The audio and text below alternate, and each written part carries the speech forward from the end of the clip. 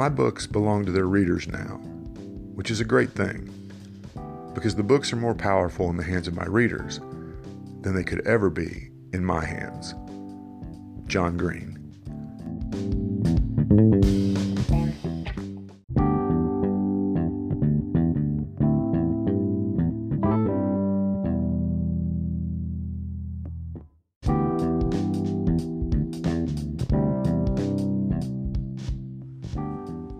Welcome to Angry Typewriter, a podcast about writing and the writing life.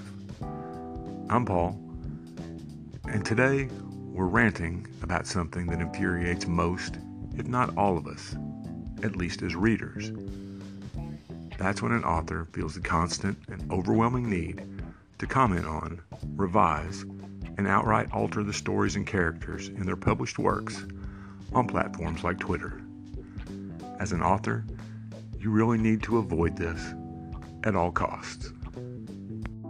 As proof, we're going to look at one of the most famous and successful authors of the 20th century and see where she made some missteps and where we should avoid them.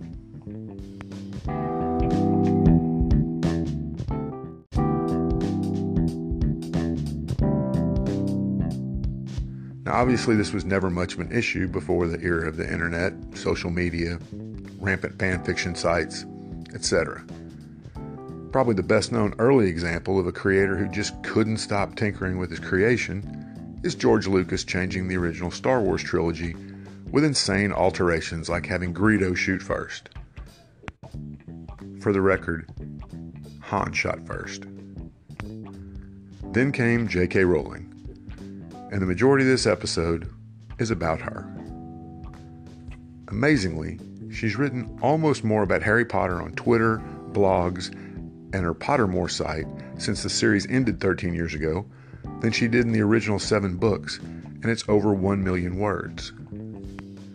To be exact, 1,084,170 words. It seems like you'd be able to say everything you wanted to in that many words, but as an author myself, I understand the temptation to go back and fix things after the fact. Here's the thing, however, and it's far more true in books than even in movies, which can be more easily altered even after their release. Once the book is published, once the words are printed and bound and sent into the world, it is what it is. To try and have any influence on it once it belongs to the readers rather than just you is like being a parent still trying to run their kids' lives when they're in their 20s. It doesn't really do anything except annoy the kids and make you look foolish. In J.K. Rowling's case, it goes even deeper than that. It seems more and more that she's trying to constantly shape the way the books are perceived according to her own ever-shifting view of the world. Almost from the moment the final book was published, she seemed to regret not including an openly gay character, even though the series didn't suffer in any way from this omission. So she told the world that Dumbledore was gay, and in so doing, colored the way every reader sees him in some way or another. There were surely readers who from the start thought Dumbledore was gay, some who thought he was secretly in love with Professor McGonagall, and some, like me, who saw him as a celibate warrior monk character. He was written in such a way that any of these interpretations were open to us, at least until Rowling tried to dictate that we see him exactly as she does, for now at least. She did it again when she said in an interview with Emma Watson that Hermione should have ended up with Harry rather than Ron. This was where, in my opinion, Rowling moved sharply from author talking about their work to teenage fanfiction writer who thinks they can write it better than the author.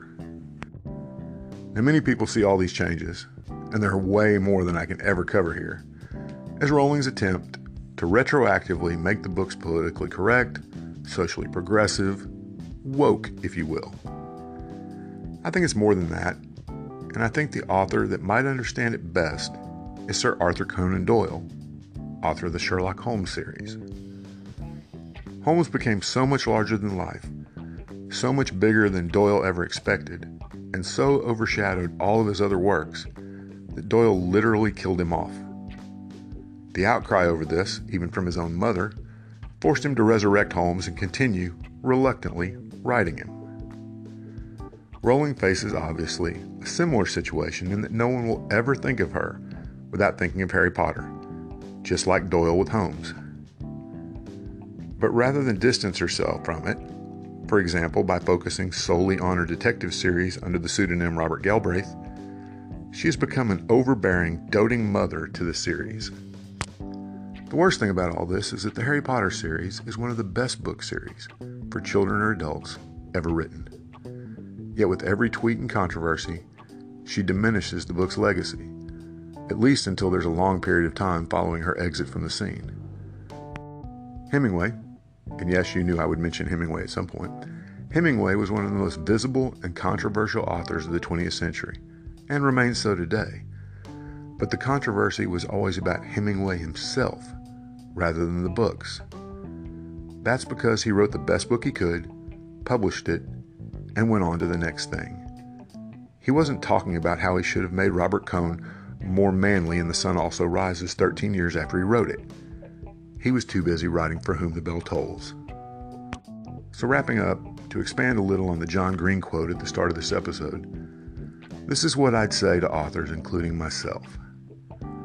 While you're writing that book, up to the point it hits the shelves of our bookstores, it belongs to you. After that, especially after we exchange hard-earned coin for the right to read it, it belongs to us. This is the way it's always been, and it's how it should be. Let it go, have a beer, and start the next one. Have a great week, everybody.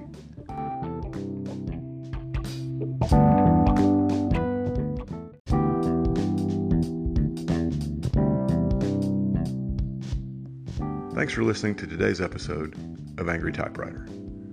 I hope it's been both informative and entertaining, especially for you writers out there.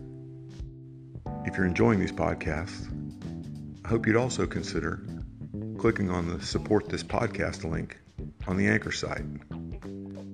For as little as 99 cents a month, you can help keep these episodes coming, and it will also go a long way toward making this podcast completely ad-free. Thanks again.